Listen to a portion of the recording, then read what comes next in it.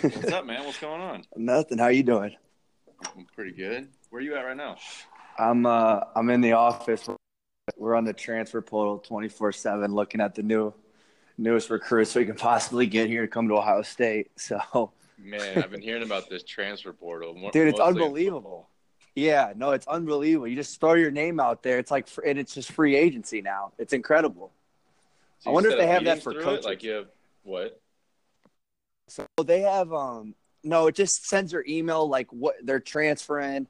It just kind of gives. I don't think it gives out necessarily uh their cell phone, but just like their email and what school they're from and that they're transferring pretty much essentially. So That's crazy. yeah, it's nuts. It's nuts these days for sure. So I was reading up. I found something funny. I was reading up on you and deciding to be a grad assistant and you're transferring and stuff. And as always, your dad gave a funny quote saying that you wanted to be Turtle from Entourage. But I was like, I think at the very least, Andrew is more of an Eric. Yes. So I was like, all right, that's a little bit of slander there. I didn't really appreciate that. No, I didn't either. But I'll take a. I will be. I'll part like it's perfect. All right. So my cousin lives out in L.A. and is trying to become an agent. So he's Ari. Mo Wagner is Vince. I'll Okay. be who I will be Johnny Drama if I have to. You know what I mean? Like I'll take anyone. I mean it's lined up perfectly out there still. I got my boy out there playing for the Lakers, and I got my cousin who's my best friend in a CAA agency. So it's Damn, dude. Yeah, it's all set up for you. it's What are you all doing? set up now. Now I just got to get out there and do something. Not instead of getting this coaching business where I'm just itching for a job somewhere. Basketball. So I mean, you just can't stay away from basketball, huh? no, I can't. I don't think so. I thought like just kind of getting a taste of it last year. Playing, it was my first time since playing in high school. Really, like I was a walk on who played very little minutes just to give Derek Walton a breather for 2 years, and the other 2 years I just didn't play. So like last year, playing actual meaningful like 20, 25 minutes a game. It was it was something you always dreamt of. You probably can attest to. You played pretty much all 4 years at Michigan, but just kind of getting that little taste of it may me want to perhaps try to play overseas. But I didn't know. I kind of figured I'd get into coaching. I was trying to hide from the inevitable, really, of the whole Yeah. thing. But it just kind of, it was a great opportunity to get my master's paid for here since I was already done a year. So it just kind of lined up perfectly in that aspect. So Yeah, so it's interesting because you're basically like a fifth-year rookie almost in terms of being relied upon, and yeah, it's an that's a good interesting point. spot to be in mentally because you've been through it mentally, like you know what to expect, but then you're still it's still new to you. And I read a part of one of the articles was that you were always looking to like, I don't know, I kind of sum it up like please the coach. You're always looking for like the perfect thing to do instead of like play in the flow of the game. Did that come to you throughout the year, or were you pretty comfortable from the very beginning with Holtman? Because it seemed like he had a set goal for you from the very beginning, and you achieved that throughout the year. But just how did that evolve throughout the year? Are you in playing or this year? Playing. Yeah. So playing, it was just, I wanted, like, I think Coach Val said it best, Val Jordan. He'd always say, fit in before you stand out. So that was just kind of what I tried to do. I mean, I didn't try to make a mistake. I kind of, I knew I was cognizant enough to get the ball to Keita Bates-Diop and get the hell out the way. So like I knew who the best players were, and I knew what my limits were in my basketball skills. So I just wanted to be on the court the best way or as long as humanly possible. And that was so that meant not forcing things. I think you obviously see a lot of guys, especially at an early age in their careers at college basketball, who try to force things, and next thing you know, they're playing on the bench at the end of the bench. So that wasn't what I wanted to do. It didn't matter about the scoring, like my stats didn't show it, but I wanted to impact the game and play at the end of the games as much as I could and have an impact on wins. And I couldn't have asked for anything better. Like they relied on me, which is unbelievable. My defense somehow became one of the best defenders on our team. And I don't know how. I think it was just just an IQ and feel for the game. Hey, you don't have to jump high to have lateral quickness. I keep telling people No, that. you're right. That's exactly what it is. Because I have a negative vertical for sure. So I had to rely on my lateral quickness, no doubt. But so I knew what kind of like coaches want. Like you could tell what Coach Holtman was trying to get out of our whole team. He wasn't necessarily a superstar, come in and get a bucket like off the bench, be a sixth man. It was like, no, make sure we're under control and have for us to score. So I kind of figured that out early, definitely, for sure. Yeah, that makes sense. Yeah. Take me through the process. Did you foresee where you are now when you chose Ohio State? Because I know when you was basically committed to Quinnipiac, right? Yeah, I was there. I was actually on Quinnipiac's campus for 5 weeks, believe it or not. So yeah. Then when Ohio State comes calling, some people are like, oh yeah, of course it's Ohio State. But did you see it as like an opportunity to maybe get into coaching there, or was it Holtman, or I know that's not an easy decision and it's probably hard to explain, but yeah, that's a good question. It was a little bit of everything, to be honest. I first off, like, I obviously knew the implications it was going to bring to Michigan fans and who college basketball fan that says, who the hell transferred from Michigan to Ohio State? So I understood all that aspect. So that's why I reached out to Coach Beilein, because out of respect for Coach Beilein, I told him before I ever made the decision, like, are you okay with this? He gave me the approval. He told me, you need to do this. There's no hesitation because you're going to get a chance to play. It's a great opportunity. So once he was on board, but kind of going back to what you asked, it was I didn't necessarily – I just wanted to play. I wasn't really focused on the coaching aspect. It was just kind of like, all right, I did 4 years at Michigan where I was pretty much a cheerleader. Now, like, I want to actually play. And, Holtman, he got the job late June, which is very rare for any coach to get a job in late June because pretty much all rosters are finalized at that point. And at Ohio State, they were kicking people off or people were transferring left and right here, and they were just begging for anyone to come. And so I just fortunately enough, I was able to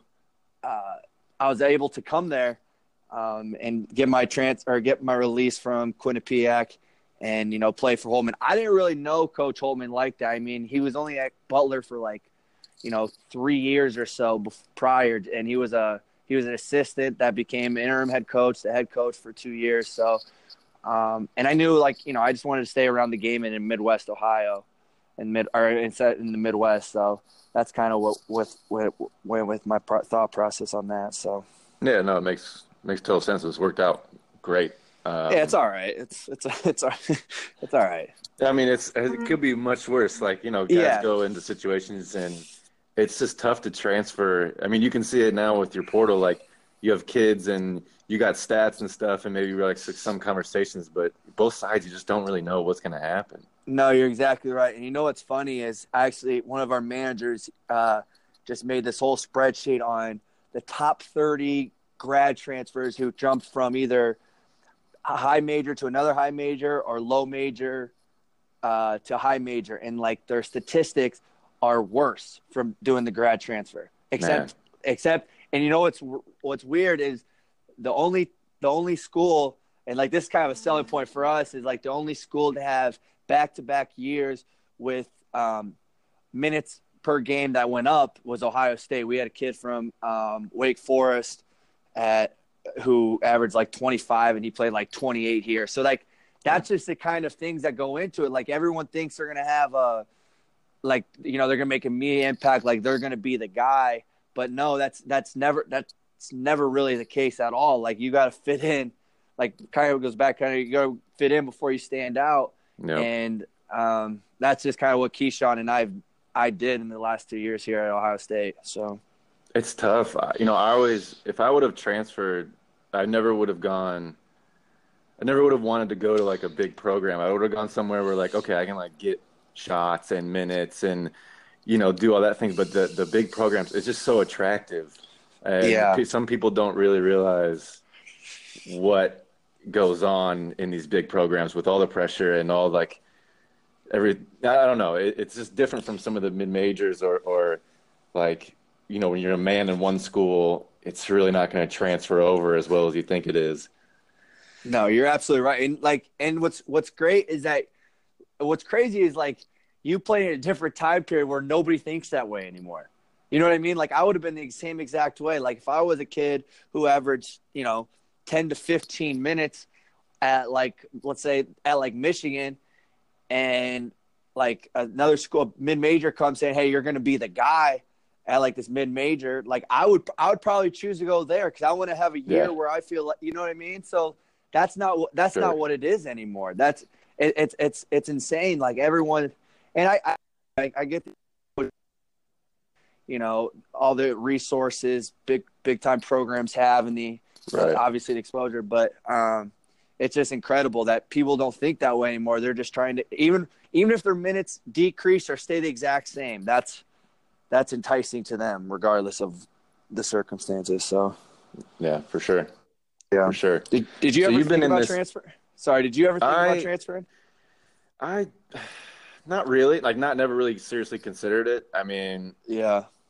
I still always liked the pull of Michigan and like playing the Big Ten, and then I kind of get a taste of that and like thought I could develop that way. And then I also was just in love with Courtney, and like I thought I was going to be with her forever, and we're married now. So it was hard for me to be pulled away from all of that. But like in another life, if I were to do it all over again, I would have gone to a smaller school just to play the way that like I thought that I imagined growing up, and like set myself up better for like overseas. But you just never know what's going to happen when you get into it, and you're so confident you can overcome perceptions and any obstacles, and it doesn't always work out that way. No doubt.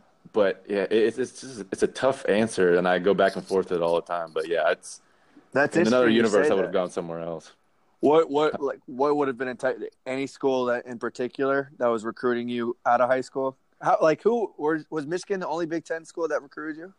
Well, my recruitment was super, super weird. Like I thought that I was going to get offers from IU and Purdue. And then like the end of the year, like really bad performances at the end of the year. And like we sucked in Vegas, and like I had a bunch of teams drop off and they went elsewhere for players I thought I was better than. But like that stuff kind of happened, but I was only talking to like 4 or 5 like bigger schools. And then I wasn't talking like any mid-majors, which is a huge mistake. And so but I was just waiting around on Michigan. It was like Harvard or Michigan. Colorado even backed out because they knew I wanted to go to Michigan, and they had an offer for me on the table, and like I was gonna take it. And right before I could take it, they're like, no, we're not gonna let you come here because you don't want to come here. And I was like, what the hell am I doing right now? Oh, geez. Yeah, it was bizarre. But like the one I guess would have been Butler. Like I wish I could have gone there, but my AAU teammate was already committed there since like freshman year. So that scholarship was taken for the longest time. But that would have been like a school. Chase Stegall. Yeah, yes. I remember him. Of course. Yeah. Did you know Novak before Michigan? No, I only met him, one of those dumbass all-star games. Oh, is that right? And yeah, right away I knew. He like told me a story about. Well, that story isn't quite safe for work. I promise you it's a good one, but I just cannot include it even though I really want to. So, back to Dockage. And I was like, okay, this is going to be an interesting 4 years with this guy. That's how he let it off. Hey, I'm sad. Yeah, he let it off right with a bang. I was like, oh God, this is okay. I heard like all these stories about him and shit, and like he's crazy and he's an interesting character, and yeah, he didn't disappoint within like the first 30 minutes. Well, he kept things interesting. That's what it sounds like for sure. Oh my God, yeah. Okay, all right, a few more here. So you've been now basically a full year in the grad assistant spot, and I know like in my 4 years, I observed the assistant coaches and their responsibilities and just how tough it is to be a coach in college in general, and where you're pulled all the time. Have you first of all, you learned anything different just being behind the scenes a little bit? Maybe something you didn't realize from before as a player? Yeah, no doubt. I think just like the preparation, the assistants, go through on a daily basis. You know, it's an everyday job. Like, just with the preparation in terms of how we show the film, how we what the practice plan looks like. All right, what recruits we're going to look like. Like that just seeing that, like you hear about it, but just seeing that is just such a total different point of and getting to like the stories of why this kid went somewhere else. Like there's always stories about a kid, and those are always fun to hear. And obviously being in the conversation or in the room with Coach Holtmann, kind of hearing stories from his past, or you know why we had to release this guy, and so on and so forth. So, you know, and they've given me a lot of tasks as well. Like I cut up a lot of film from the previous games, and for our assistant coaches who have their individuals come in and watch film, like I cut those up, and I do a lot of random edits for them. So that makes me learn the game more and break it down to a different degree, which I can appreciate. Now it's taxing, overwhelming. Like at times, like I used to love the weekends, man, but there's no weekends anymore.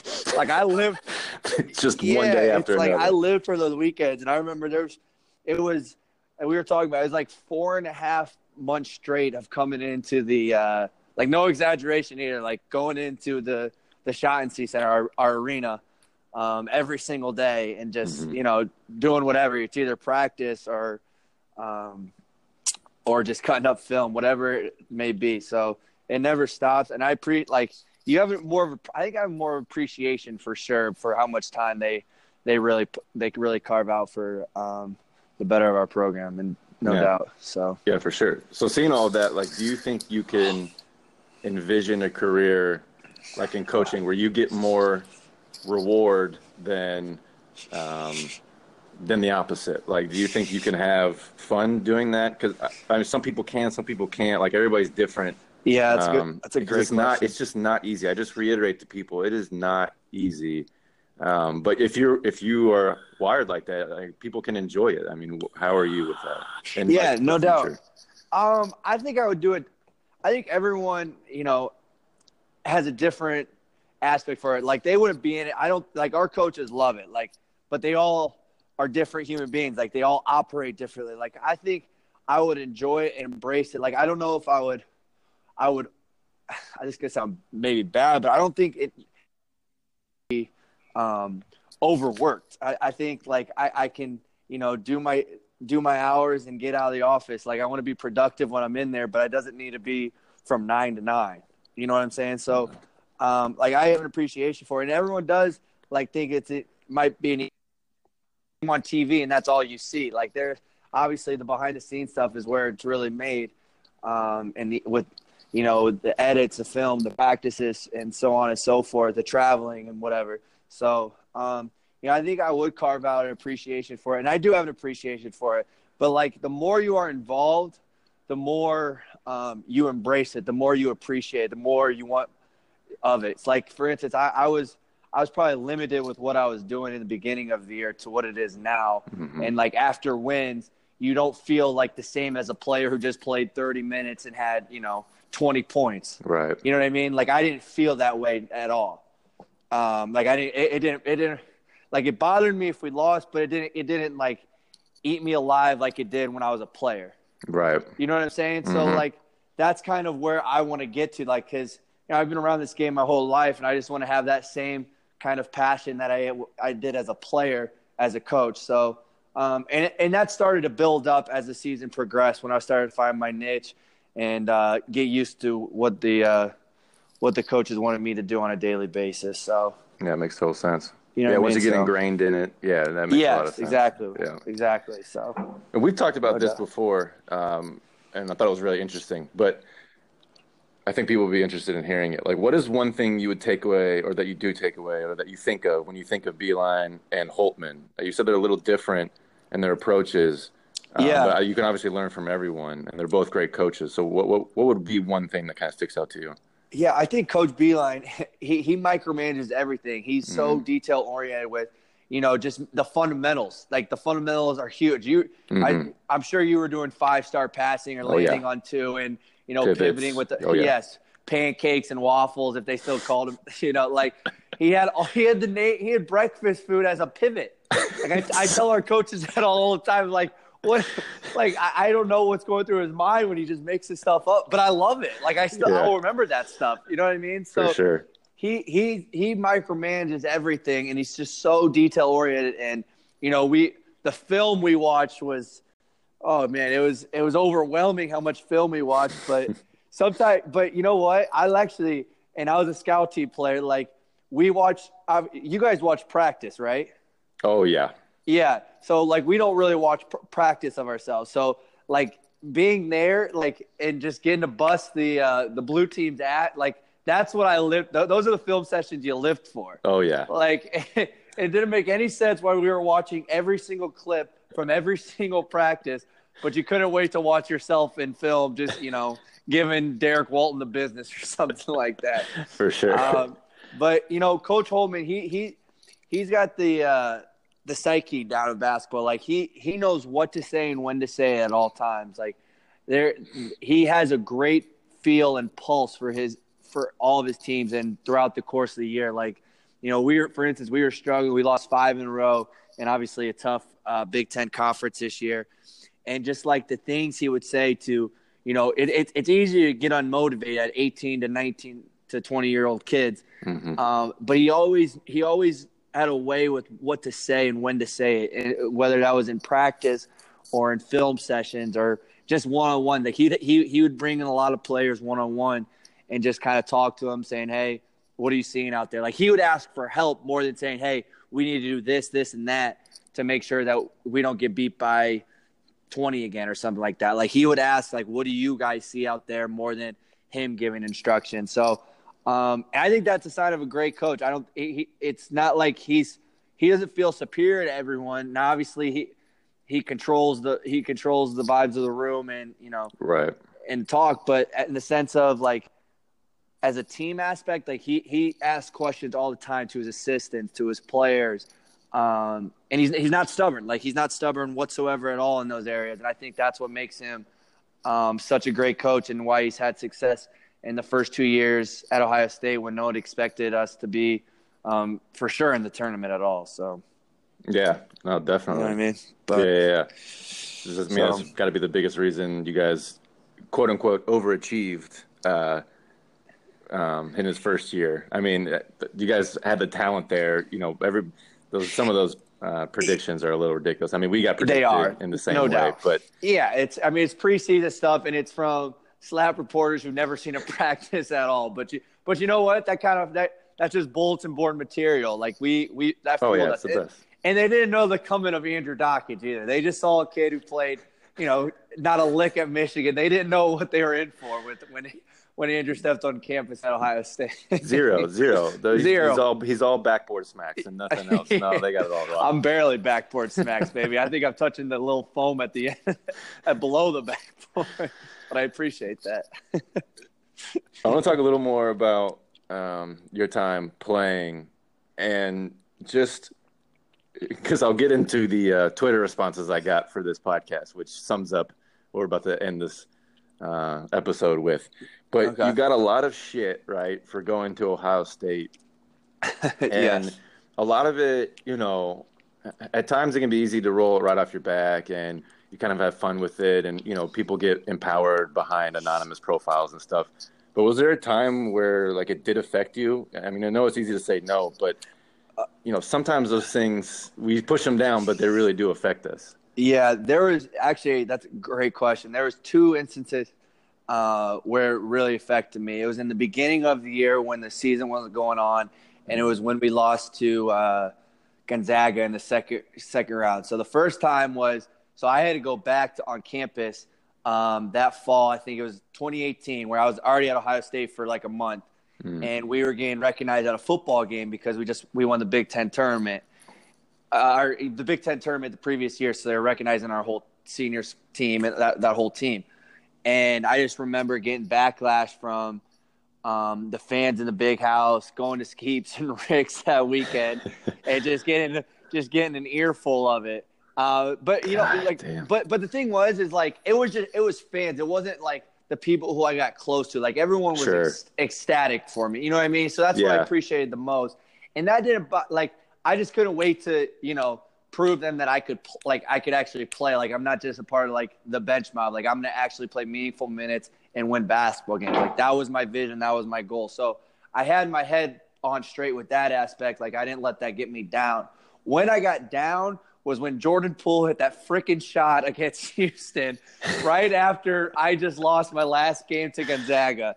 That is when people on Instagram, people on Twitter, everywhere just started ripping me. Just started like I'm a snake in the grass. Like they would, if you go to my Instagram comments, like there's a handful of them, like I'm talking hundreds of them, just saying like snake in the grass, like and like that's when I started sipping the bottle by myself, and I'm like, oh my God, and you know what killed me is like my guys, those are all my guys, Duncan, Mo, obviously. And, I had to congratulate them and FaceTime them saying, hey, man, keep going. When really I'm like, I wanted to beat them. Yeah, exactly. Like I wanted to go further them in the tournament and everything. And when Jordan, like it was just the tip of the iceberg when Jordan Poole hit that shot like 2 hours after I just lost my final game. That was a bad 2 weeks. And I feel bad. Like, for saying that, but I mean, it's just human nature. Like, for sure, it's the competitor. I'm a competitor, and like I obviously want to do better than they do. Like, there's no bad blood at all between Michigan and myself, or that's how I think. I might be delusional, but I'm pretty sure I have a good relationship with those guys. Yeah. But just in that moment, it's just like, dang, they really, they beat me. That just kind of. That's the way to sum it up for you. Like they beat me. So those were probably the two moments where I'm like, dang, did I really make the wrong decision here? Or I feel really bad. Like I lost a lot of fans, not necessarily friends, but like I'd say acquaintances more than anything. Yeah. Throughout the course of the year. So that was probably the hardest part. It's funny when that goes away. You don't really think about it in the moment, like the fan support or like acquaintances like that. But when it goes away, you feel that hole just kind of sitting there and you're like, oh, I didn't really appreciate that. Or I kind of maybe took it for granted, but it's so easy to do. Everyone does it. Yeah, no doubt. And that's kind of how it was for that year. It was, and like the weirdest part, and I'm sure you may have talked to like Spike or Max and whatnot, but the weirdest part was going back there, but they didn't receive the same, they didn't receive the same roar that I got, and that was a plethora of boos. Right when I checked in, I've said this to someone before. I'll never put myself in the same sentence as LeBron James, but when I checked into the game and had the ball in my hands, and the whole crowd is booing me, I felt like LeBron returning back to Cleveland with the Heat.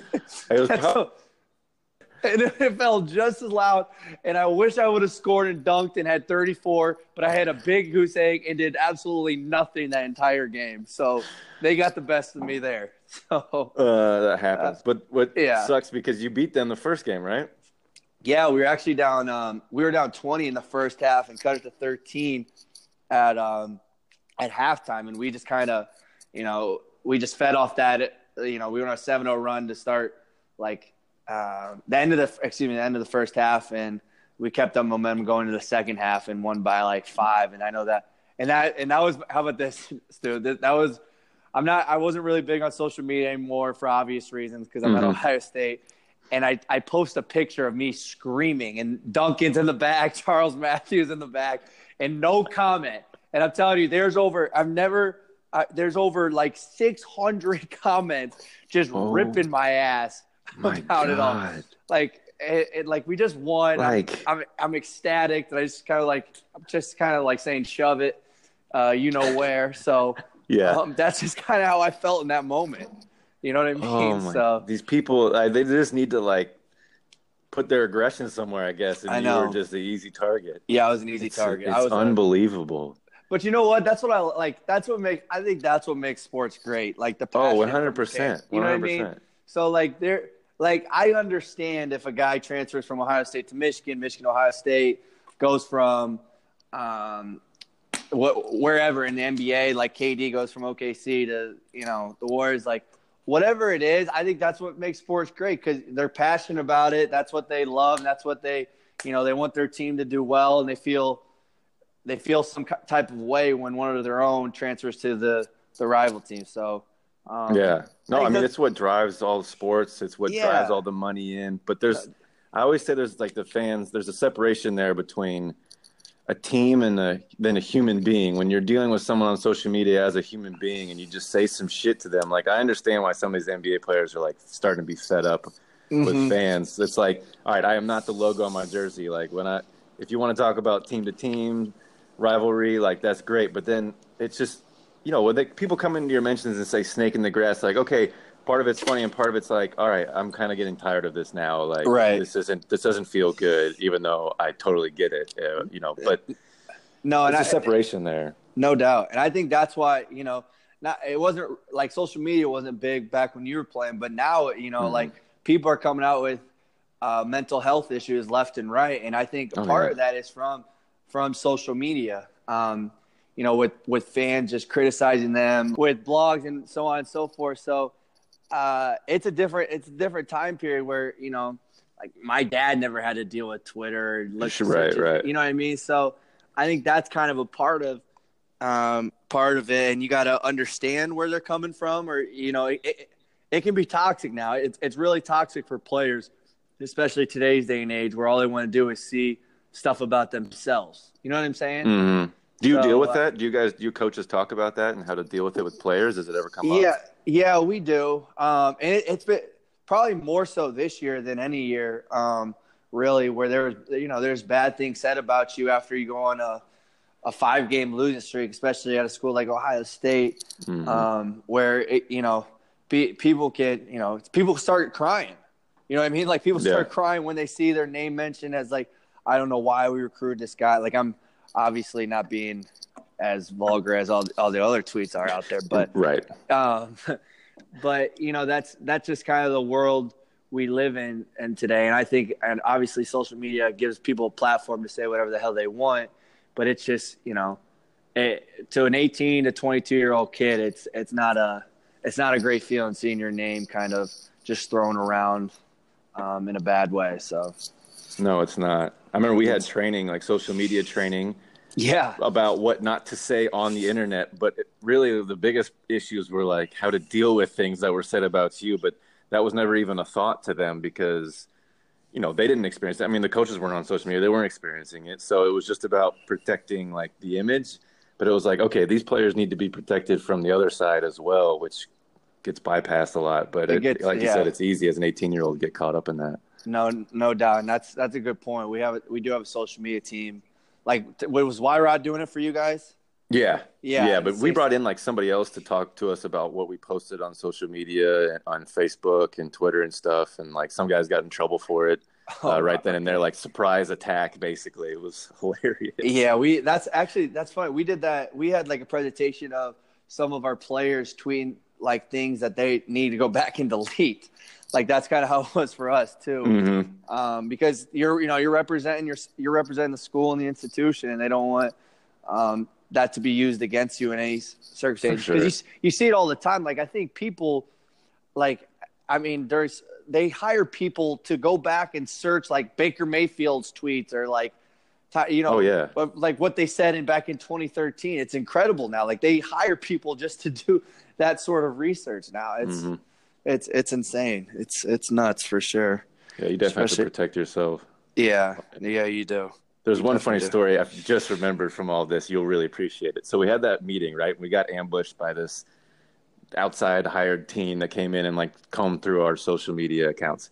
Yeah. And one of them was a Novak, like a repost from Facebook when Saddam Hussein got captured. And like, remember that picture and he was in his underwear? Yes. And it said like something about Saddam smuggling the weapons of mass destruction in his pants.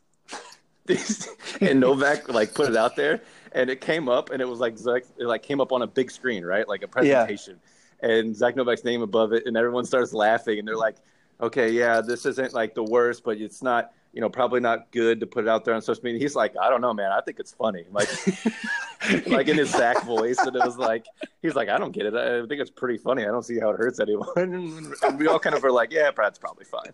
That's right. I love it. Zach had no filter at all. No, yeah. He was another guy who could really tell like it is. Okay, so all right. So last question. Your dad obviously played for Bobby Knight and was influenced by Bobby Knight. How have you talked to your dad about like today's coaching and what he thinks with that whole era, with his era compared to today's era? And like, I know he's got, I've listened to him a bunch on the radio, and he's got, issues with today's game and stuff like that, which I always love to listen to. But have you talked to him about like the coaching and stuff, and is he giving you advice on anything? He's not, from what we've been kind of saying about today's day and age. Like, he understands that you have to coach them a certain way, and you have to be careful with what you say now. Like, if you're in a meeting, like guys are recording you now. Like guys are just to get you to say something bad. Like, I think there was an instance of that happening a few months back, like trying to get their coach in trouble. So he just says, you got to be careful with what you say and how you say it. And you got to have a great feel for your team. And I think like that's his message always been. Like, he may not admit this, but he was Bobby Knight-esque. Not in terms of like getting physical with you or whatever, like hurt you. Like, he was just like, that's how he coached. Like, he demanded so much. And you know what? Like, what was great with him is all of his he talks to so many of his former players, which I can appreciate. Like, I think that's cool. You know what I mean? So like that is like the impact like I would want to make. Like, it's not, obviously you get paid on wins and losses, but if you don't make some kind of impact where your players are talking to you 10 to 20 years down the line, then it doesn't feel successful to me at all. I didn't do what I was supposed to do. You know what I'm saying? Yeah, I like that approach. Yeah. Yeah. So, and that's I think that's kind of the approach he took, and he got out from it. Like, when guys would transfer because he was too hard on it, like, I can't tell you how many emails and phone calls he's gotten of saying, man, I made the wrong mistake. Like, it was a sign of him caring more than anything, like if he wasn't so harsh on you, then that means he stopped caring about you. And that's the first order of business. So, that's kind of what I've taken away. Just kind of having numerous conversations, about the game of basketball with him for sure. So, what's your favorite IU story from him? They're always just so vague. Like, obviously, I'm sure. If I have a good one, I don't know. I mean, obviously, he was sick before he guarded Jordan. He was throwing up the night before. You may have heard that. You may have not. No, I have not heard that part. Yeah, no. So he was told that he was guarding Jordan, and he couldn't come out of the bathroom.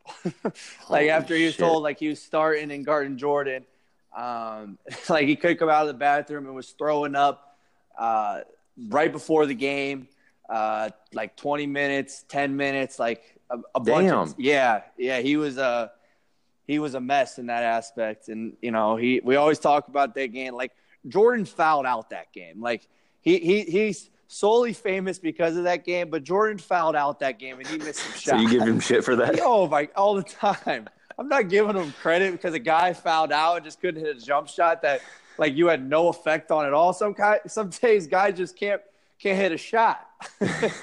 So that's kind of the crap I always give to him because I've seen the game a couple times. But no, it's funny to joke around with him and kind of hear. I'm surprised he hasn't shown it to you like Hoosiers. I mean, you and me both have seen Hoosiers way too many times we can count. I'm surprised he's not putting it on like family tradition style. Yeah, he believe it or not, he's not that egotistical about himself. No, he doesn't seem like it. Like, I've always seen them talk about it, and he's never been the guy to like live in the past with it. But some people just always associate him with that. Like he does live in that passive one game. It's like, okay, no, he doesn't. Just relax. No, not at all.